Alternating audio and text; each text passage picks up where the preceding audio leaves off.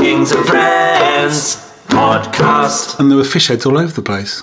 Yes, and a big bag of Jamie Oliver's rice. Well, exactly. Welcome. And this is season 3. Episode 6. Halfway through the season, 0.5. I know, it's a 3.5. We're racing through it. And local scene show. It is a local scene show. And one thing we've noticed, of course, is that the local scene... There's a lot of stuff in the local scene, but it's not expanding at the rate that we need it to expand. Yeah, that's right. Well, we have managed to find 2 new interviewees this week. Bands, yes, we have. Yeah, 2 bands. Yeah. Combat Sports. Yes. Who you cornered. I did corner. And the Audacity. I managed to only get one of them. Unfortunately, there's 4 of them, but I only managed to get one. Did you try to corner the whole of the Audacity? Yes. But like, I tried. They 3 the other ones escaped. Yeah, although the one I interviewed is quite tall, I think he would have escaped it. But no, 3 of them ran. Yeah, ran. You can hear it just at the start of the image. So I was cheering and running away. Whereas you had all 3. I did have all 3. But that's because you did the right thing, which is you got them. I tracked them. Yeah, well, they were at band practice, weren't they? Yeah, they were at band practice. They couldn't escape. They can't escape then. You stand by the door and there's no way out. Really nice guys, actually. Yeah, really enjoyed interviewing them. Oh, it's nice to meet new musicians. And sort of a little bit older, sort of remember some of the older stuff maybe, the older bands. And yeah, I mean, they are older, but not old enough to be around with the music that they kind of associated with. Yeah, well, I think both of them we talked about having a bit of a 90s sound, but actually both of them are too young to really to have been there. Well, I mean, I think there's a kind of connection between the band that you interviewed, band that I interviewed, in terms of style, maybe. Yeah. But different ages, possibly. Yeah. I don't know. I don't like to say people's ages because I don't know them. No, I don't know. I don't know their ages. I didn't ask for their height either, or weights. No, I've never. It would have been a bit intrusive. I've never conducted a medical. What did you have? Blood pressure? Yeah, good. Do you mind rolling your sleeve up, please? Yes. Do you mind filling out this form before we talk? I need to know. And also, we're going to have an X-ray. It's never been an issue, you see. So we've sort of left that. But so local scene, and we can also have a chat, of course, about what's been happening in the releases. Yes. Like what's been coming out, because it's really weird. You know what happens in December, sort of mid-December, is everything stops happening. Yeah. Very little happening in terms of releases. No one seems to do anything, and barely anything's happened actually. I know. Well, I always get excited at Christmas time because I think, wow, I've got all this time off work. I've got so many days between Christmas and New Year. I can actually start to work on some of my music. Yeah. I think I had about half a day to myself over the whole period. I was so exhausted at that point. It's like, I'm not picking the guitar up now. I know, breaks from work are not where they used to be. No. If they ever were. Yeah, 2024. We're moving into our 4th year. Well, yeah, I suppose. We might, although there is talk, isn't there, in the Little Kings and Friends office that we might be coming up for our 5th anniversary at some point. But we need to work it out. Yeah, was that part of our water cooler? Yeah, chat where you and I met at the water cooler. Where is everyone? So maybe this year, maybe there's something worth celebrating. Because 4 years isn't worth celebrating, is it? No, but 5 is decimal, I suppose. True. Well, people do 5 years, don't they? Because they know they're not going to get to 10. So you've got to do half. And average length for a band, average lifespan of a band, 8 years. Is it? Yeah, average. Although I'm not sure how you grade a band. And what actually is that? Is it just people you meet now and again? Where did he pull that statistic from? Who, me? Yeah. Yeah, I don't know. I looked it up and they said 8 years. Speaking of which... Yes? Let's have a jingle. Local scene for local human beings. Local scene for you. Yeah. Tell me about your band in Combat Sports, the band that you interviewed. Where did you find them? Well, you've mentioned them first, actually. You said there's a new band on the scene. Hiya! New band on the scene. Yes, well, that was a bit of a disappointment. We'll get into that later. Yeah. None of them were trained martial artists, although one of them had done a little bit. But that's enough to give them a name. Well, yeah, I was expecting them, to be two of them black belts. Dressed up. Yeah, exactly. But judo kid. No. Yeah, nice guys. They got together. Two of them sort of met actually by moving in next door to each other. That's a really odd story. Yeah. Well, it'll come up in the interview, but I'll tell you anyway. Oh, okay. So they moved down from Bristol. Not knowing each other. Yeah. Moved next door to each other in Rowhedge. Near Colchester. Yeah, near Colchester. Found out they were musicians and then just sort of got together. How weird. But they both moved from Bristol about the same time and moved in to move next door. I mean, in a sense, it sounds like more of a coincidence because they both came from the same town. But everyone lives next door to someone who moved from somewhere. So in a sense, the story's not really that exciting. And it turns out they both lived somewhere different before. Yeah, you wouldn't believe I lived next door to someone from Stevenage originally. Can you believe it? It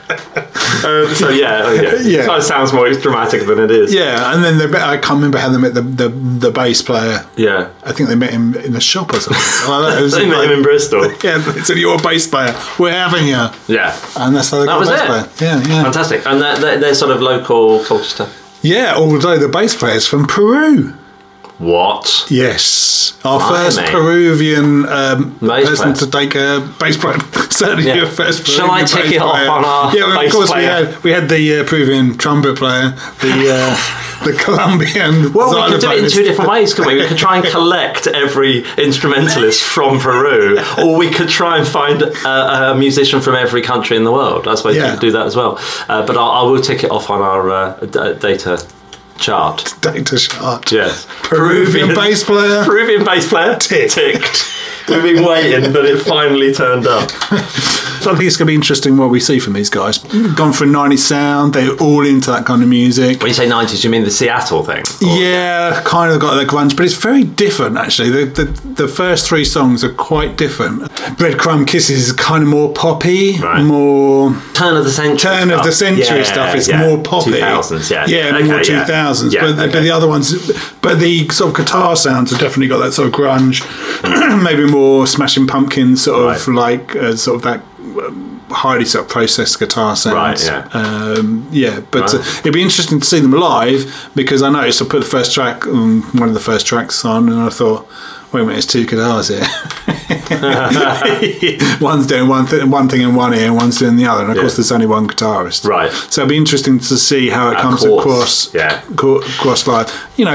Bands do that, of course, when you make an album. You sometimes have to adjust to the live thing, don't you? When you've only heard them. And sometimes it works better the other way around, I think, because then the recording sounds like really super duper and wonderful once you've heard them live. Yeah. Like the sort of best fit version of it. Yeah. The other way around, if you're not used to live music, it can be a bit of a disappointment, I suppose. Because you're looking for a sound that's not actually going to happen. There's two ways of doing it, isn't there? I suppose you could either go down the route of like, this is what we're like live. Let's make a studio album and just do it exactly Keep it real exactly as we are. Yeah. Or you look at the studio album as something different, like a piece of art that you can put different layers on and make the best version of it, which is maybe something that you can't do 100% live.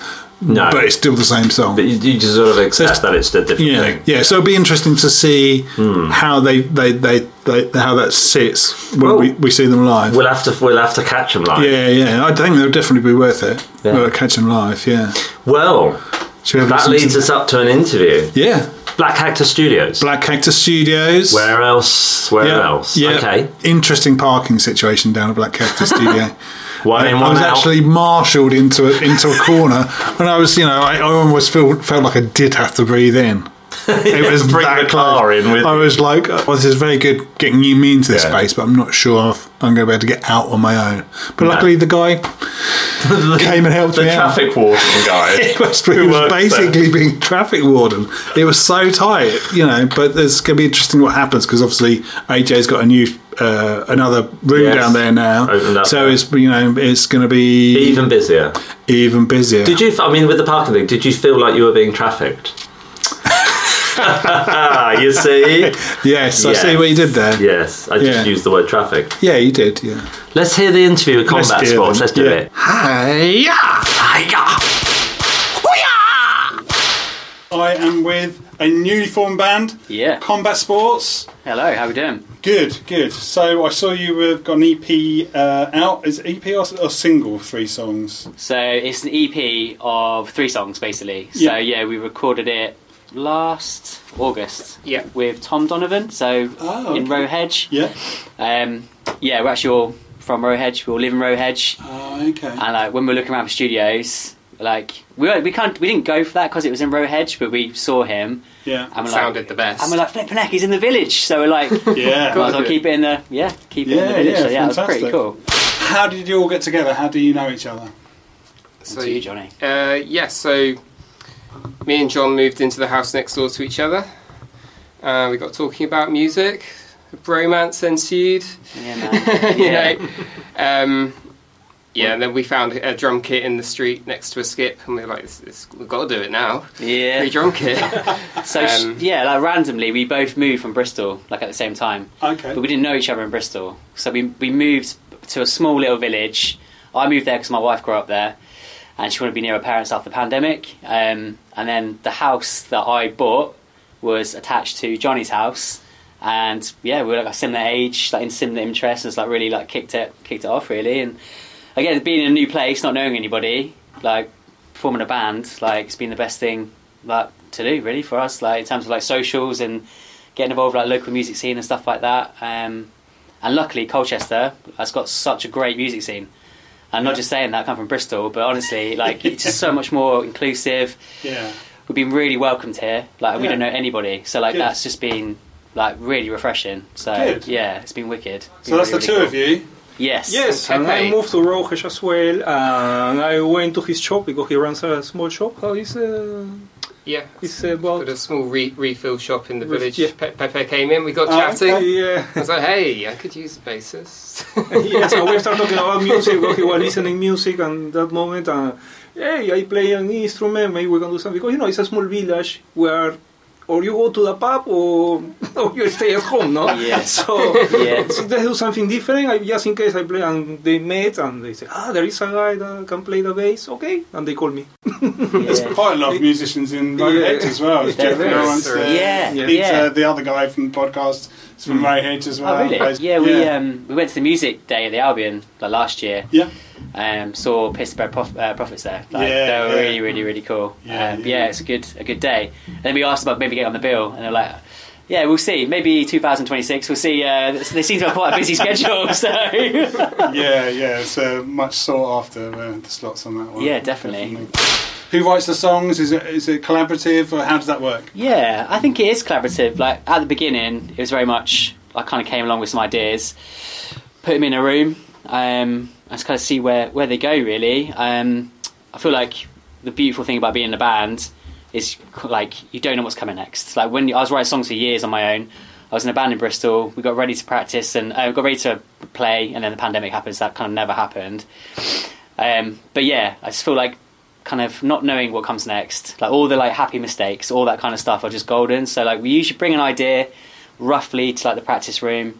We'll kind of see if it works. If that kind of works, then we take it away. I kind of usually ad-lib a load of nonsense over the top of it, just melody. I don't even start with a lyric, and then I will listen back to what we've done, and my brain kind of starts to pick out words and themes, and then we kind of talk about it.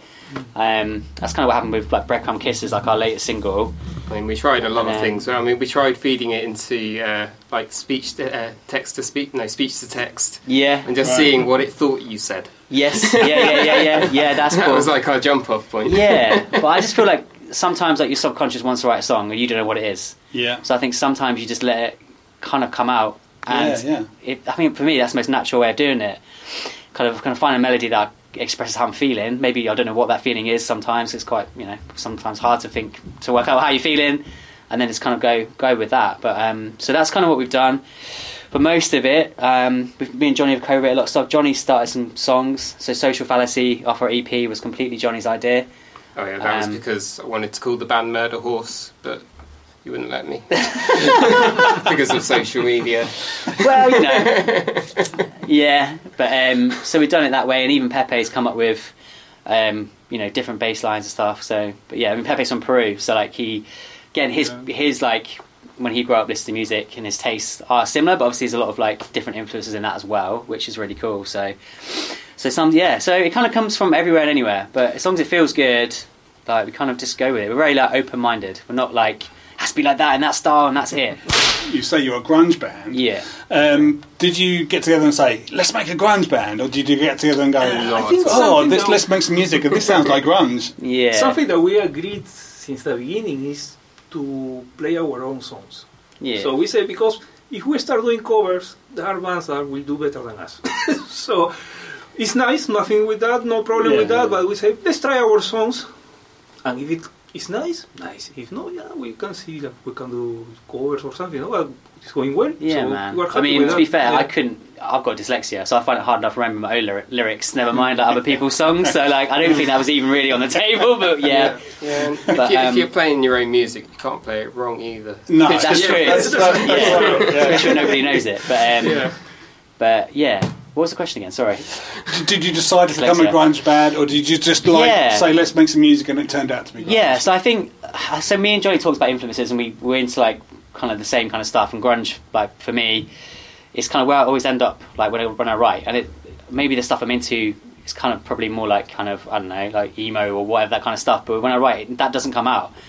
Instead of trying to force it, and it's just not feeling right, kind of that's kind of where it ends up. But I say now we're kind of like, that's just kind of what we say we are, but we really feel now obviously like the album's kind of dead, like people aren't writing albums, so it is really about the single. And it's just, I think it's really cool just to like have a strong theme with that single and just play with it, have fun with it. Yeah. So we're recording this Sunday again with Tom, and like our new track, it's probably got more of like a new metal kind of like throwback to like almost like kind of Limp Bizkit kind of like riffs, but it just has such a strong theme. Yeah. We're just like, it doesn't sound like anything we've done, but I really don't think that matters anymore. Yeah. Because you don't have to have a coherent like song into our next song into our next song, which for me makes it more exciting. So we always found that it was other people that wanted to know what we were like. People said, "Well, what sort of music is it?" It's other people really that try to define you, isn't it? Yeah, I think once you're in a pigeonhole, it's easier to tell where you're supposed to be. But I think that's it. Not that simple anymore. People naturally do like to put you in order, don't they, and try and stack them on the shelf, but I mean that'd be boring, wouldn't it? If we just went along with that. For sure. Yeah.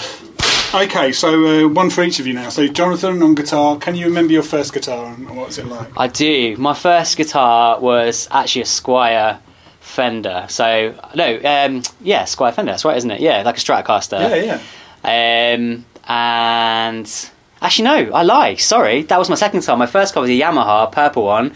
I loved it. I was in love with it, and I left it on the bus and never saw it again. Oh, yeah. I've done that with a guitar as well. Yeah. So then my mum and dad bought me a Strat Fender after that, and I think I gigged that to death, and it ended up with cracks all over it. But I still got it somewhere in bits. Yeah. I took it apart in the end, as kids do, just because I wanted to know how it worked, and then never put it back together. But yeah. So Jonathan, your first drum kit? It wasn't the one you found in the skit? No, it was the Mapex V series. I had good fun with that in my teens. Then when I moved to Bristol, I became a DJ instead, because that was loads easier than being in a band. You don't have to organise people and stuff like that. And, you get the bit of a bad deal with the drums. You always have to lug so much stuff around, don't you? Yeah, definitely. I mean, vinyl still weighs a ton, but there you go. But Joey's very modest with that. He had quite a big kind of DJ kind of gig down in Bristol. Yeah, I had my select praise now, Johnny. Come on. But anyway, I lent my drums to a friend's band. Never saw them again. They went poof into the night, much like your guitar. Oh, yes. Pepe. So, what can you remember your first bass? First bass, it was, I think, I can't remember, it was around here, but this is my first bass, a Yamaha.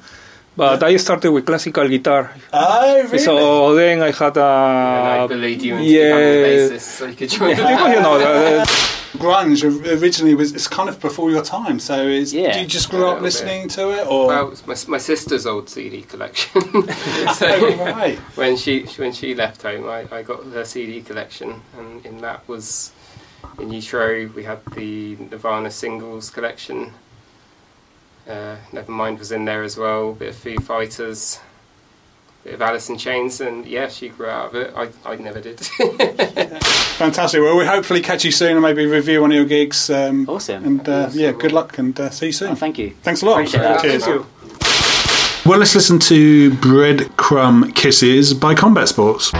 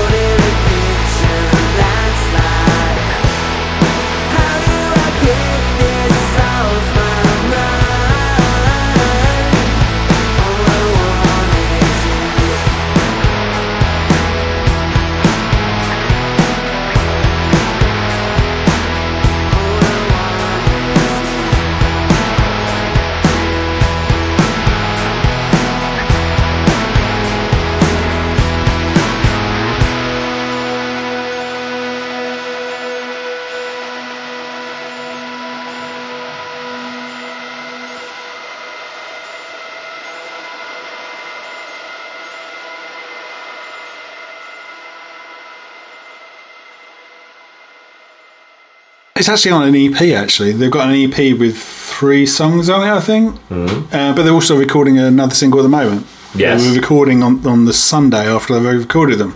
So that'll be another one coming out soon. Natrium has got 3 songs on. 3 songs on it. Social Fallacy, Gut Rot and Breadcrumb Kisses. Yeah. And have they got a special artist doing these covers? Because it's... I forgot to ask them about the art. It's a nice, it's good, a nice cover though, isn't it? Yeah. Healthy amount of listens. Gritty, grunge-fueled universe of combat sports. Unapologetic rock band from Colchester. Is there a danger, do you think? I mean, because this is what I found with the Audacity as well when I interviewed Charlie Rogers from Audacity. That we have this... we have this view of them because of the music we've heard before, and it's quite possible with some bands that they don't really consider themselves to be that at all, and that we are giving them some sort of retro brand. But you don't have to answer that question. Yeah, it's easy to pigeonhole people, isn't it? Yeah, because because I said, do you have that sound in mind when you're writing, or is it just the way it comes out? I think I think it's early days for them, and they've only been around since the latter half of last year. So it's going to be interesting to see how they develop Because that's an interesting phrase where you say that's how it comes out, because that's what you said to the police when they said that you'd been streaking. Well, this is true. Yes. That was your excuse to the judge. Yes. But he didn't buy it, did he? Well, that's just the way it comes out. Yeah, he didn't like it when I demonstrated it either. So that's just a joke. But pigeonholing can be a terrible thing. But it's hard though, because people want to know what you like. That is immediately. If you ever say you're in a band, people always say, first question is, what sort of music is it? Because they want to know roughly what they're getting. But I noticed a lot of bands don't really give themselves bios now. They just say, I think Katie for Kings is a bit like that. She just says a very simple sentence, but it says nothing about her music at all. Yeah. So you have to actually just find out. Well, I suppose the music is so readily available now. In the old days when it was you and I, and people said, well, what's your band like? You had to tell them because you didn't have a cassette player on you. But with us all having phones now, you can go, it sounds like this. This is what it's like. It's on your phone. It's on your phone. You can listen to it immediately. You had to give them a tape. Well, this is why we used to give out tapes to promoters and go, there's a tape of it, and they have to go and play it. The absolute audacity of it. I don't believe it. So last November, I went to see the Audacity. And they played in between, this is at Three Wise Monkeys again, they played in between Palomino Kings and the Lamplight Club. God, that's a lot of people on stage. They were in the middle of them, all three playing at the same time. If you put them all on, that would have been 14, I think, on stage at once. And, just interestingly enough, the Lamplight Club, it was they played a lot of slow songs that night. It was quite loud.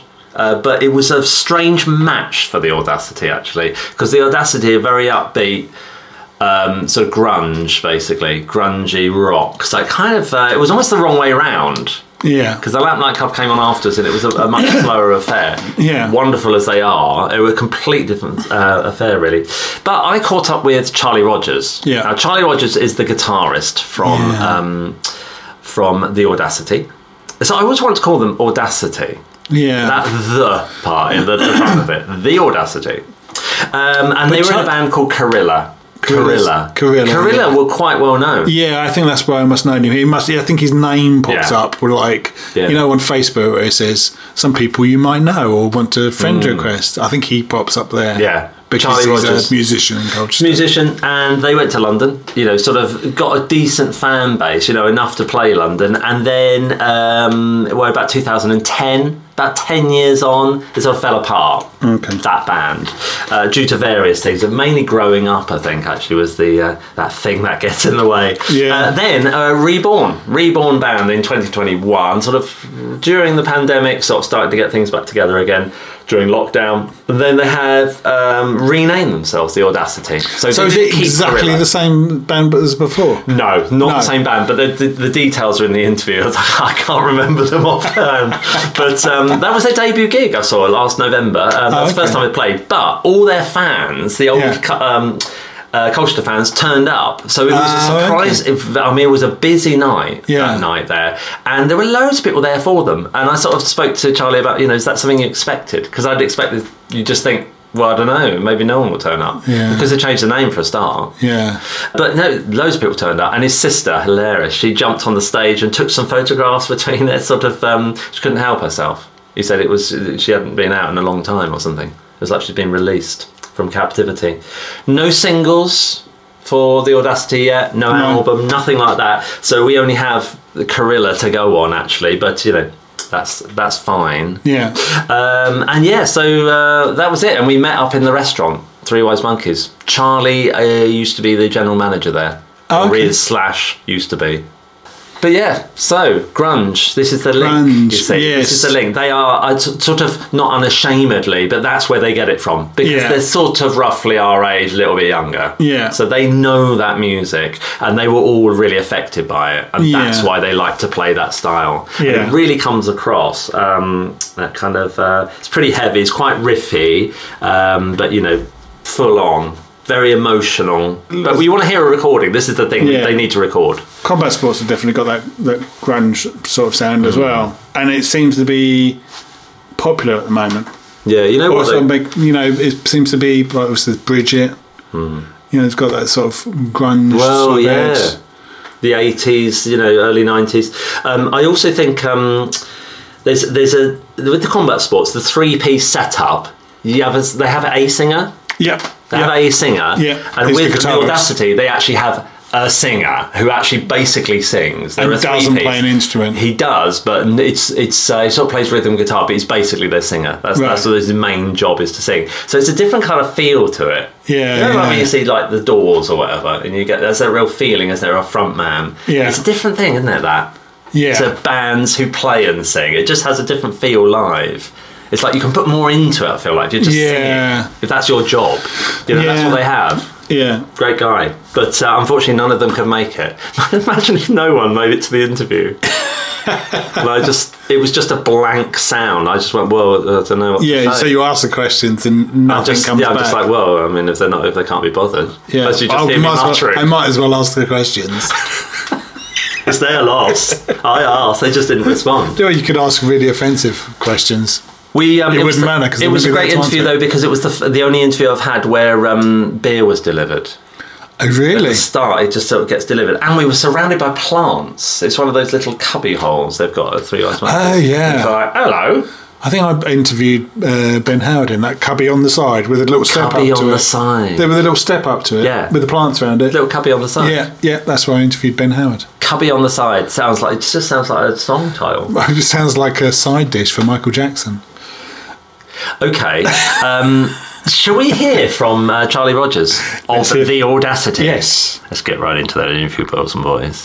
I'm here with Charlie Rogers in the 3 Wise Monkeys. Why are we sitting here, Charlie? Tell us. Nepotism mainly. I actually run this and all the other venues associated with this venue. I used to be the general manager here, and so when it was where we're going to meet in Colchester, it was a natural place for us to come, really. Perfect. We went into the green room once. We wondered how high this building went. It goes all the way up to the sky. And when I was sort of front of house working here, 5-6 levels of stairs that you'd have to run up on a constant basis certainly gets you fit. I bet it does. Tell us about the original band. It's Korilla, the original band. How did that form? How did that come together? 23, 24 years ago. I was at university, and a friend of mine and I went into a rehearsal studio and stuck sort of a poster up on a notice board. We were looking for a bass player and a drummer, because obviously neither of us wanted to play bass or drums.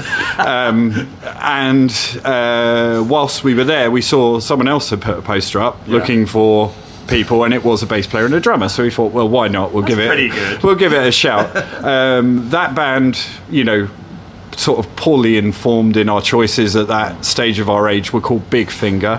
Right. That went on for sort of 2-3 years, and we kind of cut our teeth and played sort of Loud and Proud and that kind of stuff, and then disbanded as people went travelling, people finished university and all that kind of stuff. And then when we eventually got ourselves back together, there was myself, the bass player and the drummer, and the bass player had a friend called Mike who was a singer. He joined the band, and that was basically the start of Korilla. So Korilla sort of fell apart. Why did that happen? What happened there? A number of reasons. I mean, I guess as we all got older, sort of children started arriving on the scene, people had jobs to do, all that kind of stuff. We'd also been one of those bands that had tried to kind of, break the scene, make it and all that kind of stuff. We were playing big shows in London and all that kind of stuff. And we eventually just got to a point where you knock on that door so hard and, you get nothing back.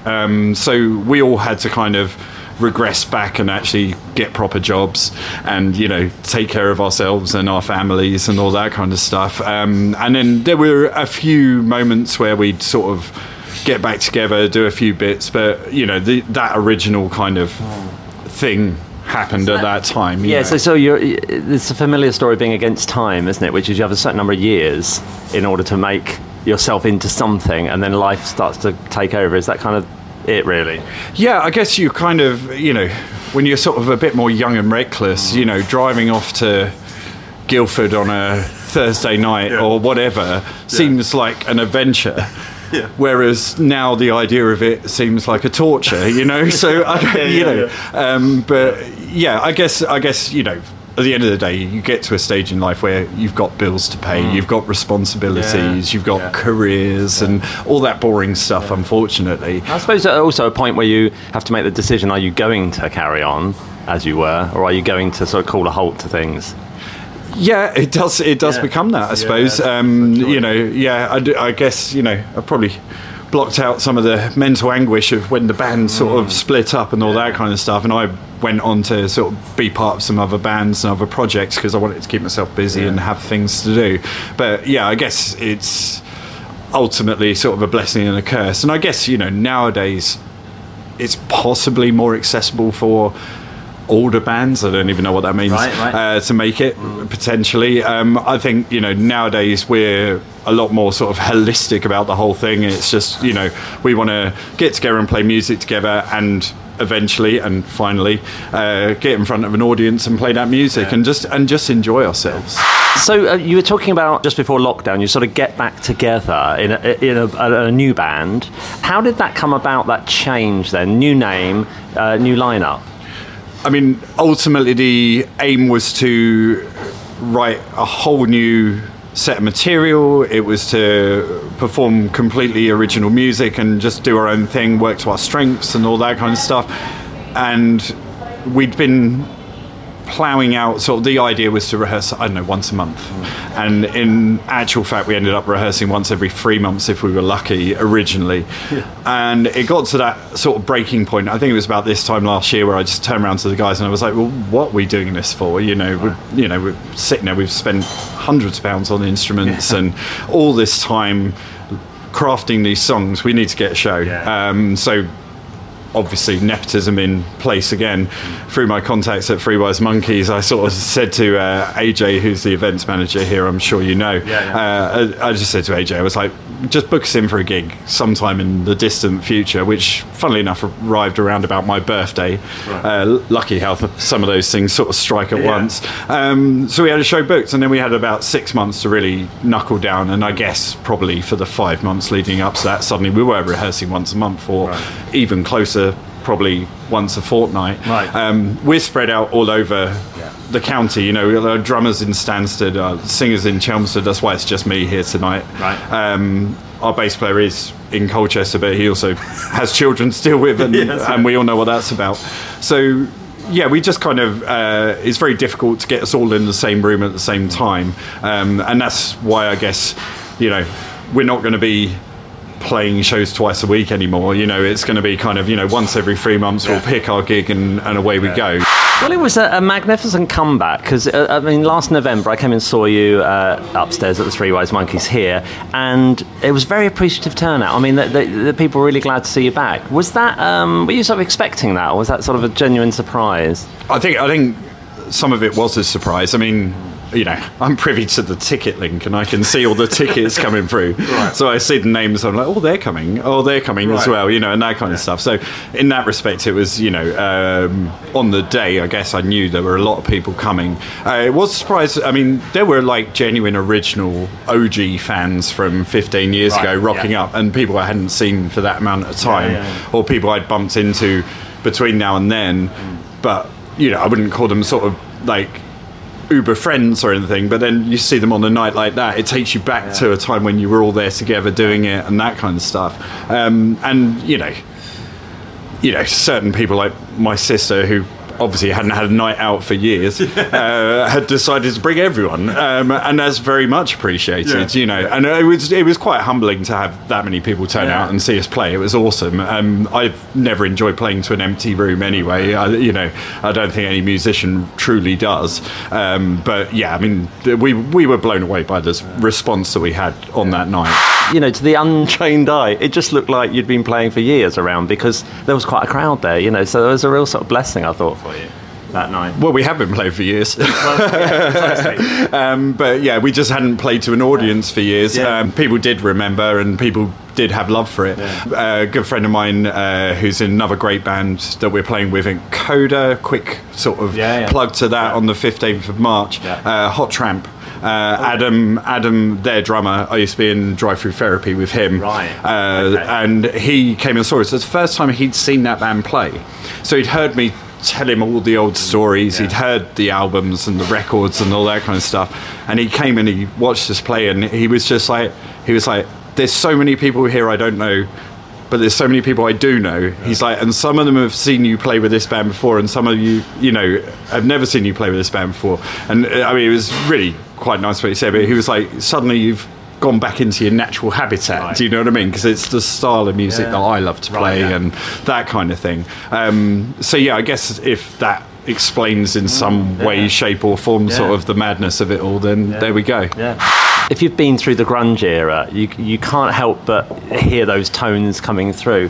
Do you sort of define yourself in any way like that? Is there any kind of retro feel to what you do, or is that just the perception? I guess we have just got to that age where we've become retro. In that this was all the music we were listening to when we were at college and, and that kind of stuff. I mean, my sister gets her second mention of the interview. She's Claire. Yeah. She's more famous than I am. She's a bit older than me. She won't mind me saying that, hopefully. So Nirvana was like what she was listening to when she was like 15, 16, and I'm like 12, 13, and I can't help but have this wave of music hit me. And then as we go through college and university, I'm always listening to Soundgarden, Alice in Chains, Pearl Jam, that type of music, which was immensely popular at that time. I sort of cut my teeth, and the reason I sort of picked up a guitar was Led Zeppelin, and the sort of lineage between that to the next is very, very obvious and that kind of stuff. So I guess really, I mean, we are a band that wears our influences on our sleeve. The style of music we play is very much evocative of that time, but it is the music that we were picking up instruments to. That was what we wanted to play. It becomes part of your sort of your playing DNA. And I think with that type of music especially, it is kind of it's heavy and it's like it's in your face and it makes you feel something. Power. Exactly. I'm a lot of people who know me would say I love metal and all that kind of stuff, but there is that kind of in between area that's really my favourite bit is it's sort of more, it's like the emotional end of things. Exactly that. It's got an evocative aspect to it. What about your songs? How do they come together? What's the sort of driving force behind that? Well, I mean, the rest of the band aren't here, so obviously I write everything, I produce everything. That's not quite true. It's people will come with a song idea, a riff, a whatever it might be, and we'll spend an inordinate amount of time jamming and kind of working out what people think feels and sounds good to us. Mike takes care of all the sort of vocal aspect of it in terms of the lyrics and all that kind of stuff. So it's a real sort of democracy. You stand around jamming. Basically, Because not every band does that. I mean, a lot of bands have a writer, don't they? They do. I guess, everyone's got an equal seat at the table and everyone's got their job to do. I would suggest that, Mike and I probably bring more of the riffs to the table because we've got guitars in our hands, but ultimately, we do kind of play it out in the scene of the jam room and see sort of, everyone's got their input as to, whether they feel like it's, hitting the right... Going to go somewhere. Like hitting the right vibe or, for want of a better expression, creating the correct energy at the correct time and that kind of stuff. You've got an announcement, is that right, to make? I have. We're absolutely stoked that Freewise Monkeys have secured a very famous band from the sort of mid to late 90s to play 2 nights in July, and the Audacity will be supporting on Thursday the 4th of July. I believe Leanne Kane's band is going to support on the 5th of July, and that band is the Blue Tones. Yeah, there you go. #1 selling album and second on the bill at Reading in 98 for anyone who's not sure who they are. Well, that sounds pretty good. That is a big announcement. Charlie, thank you so much for your time. No worries. No, you're welcome. So, what have we got to listen? So, what have we got to listen to from the Audacity. Well, this is an old Korilla recording, but it's in their current set. It's called "The Sun Is a Star," and it was actually their closing song on the set they did in November.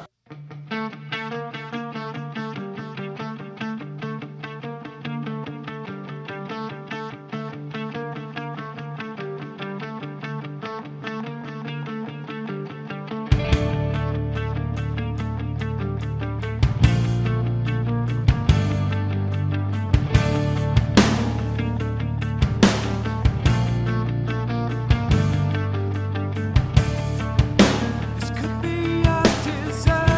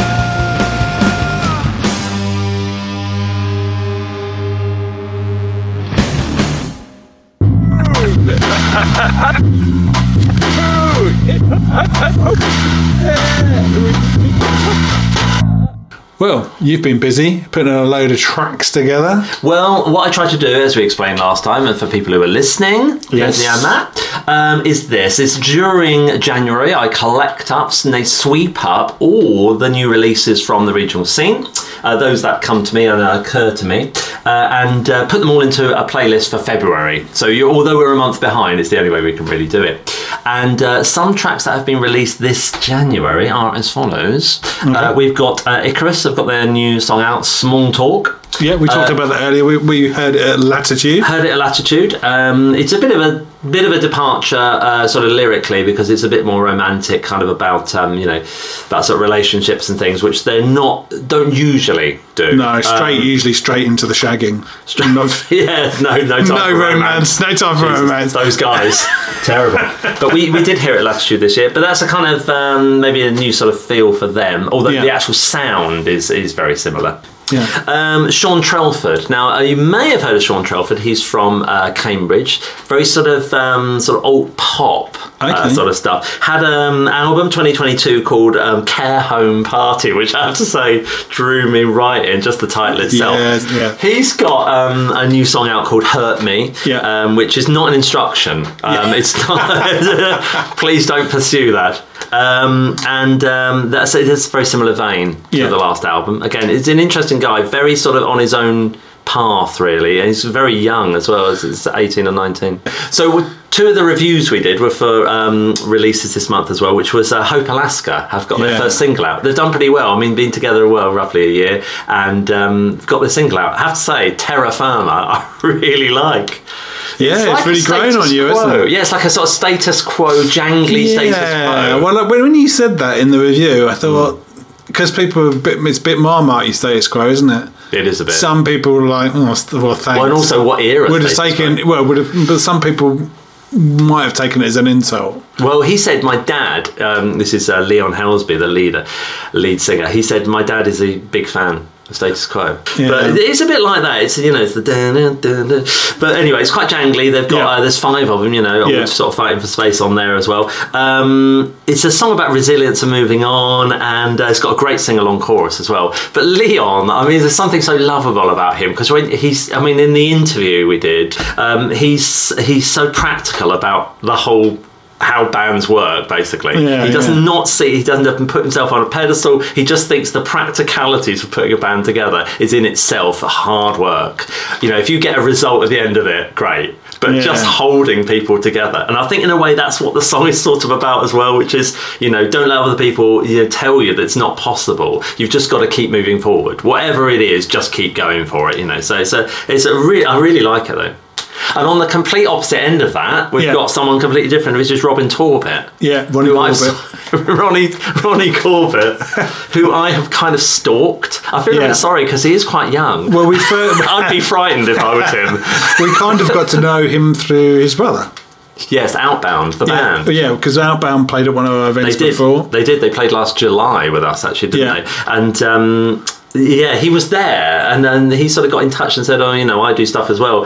And I remembered him, listened to his EPs, the Journey Songs EPs, 1 and 2, which I really liked. And then he's got a single out, Aurora, which is the, Aurora Borealis.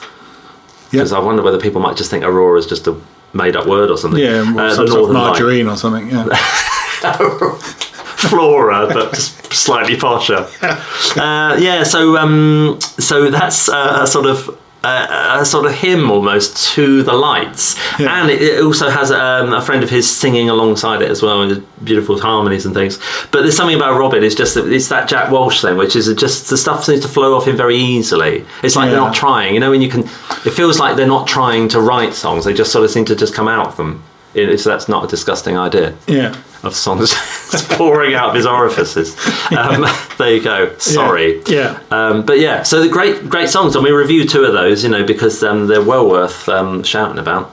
But it's a short list this month, I have to say. It's a short list of things coming out, but there's we know about people recording. As I said, Combat Sports are recording. Well, Grace Calver is recording. Grace Calver is recording. He's got something out soon.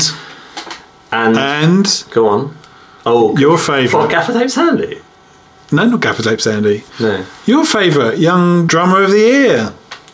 Tyler Baker. Tyler Baker is recording at the moment. Right, Tyler Baker will have an album out this year. Yeah. Now, I heard that he was recording it and he's mastering it and mixing it right now. And I thought, there's no way, it's not even a year since Remember Me Started Again was released, not even a year.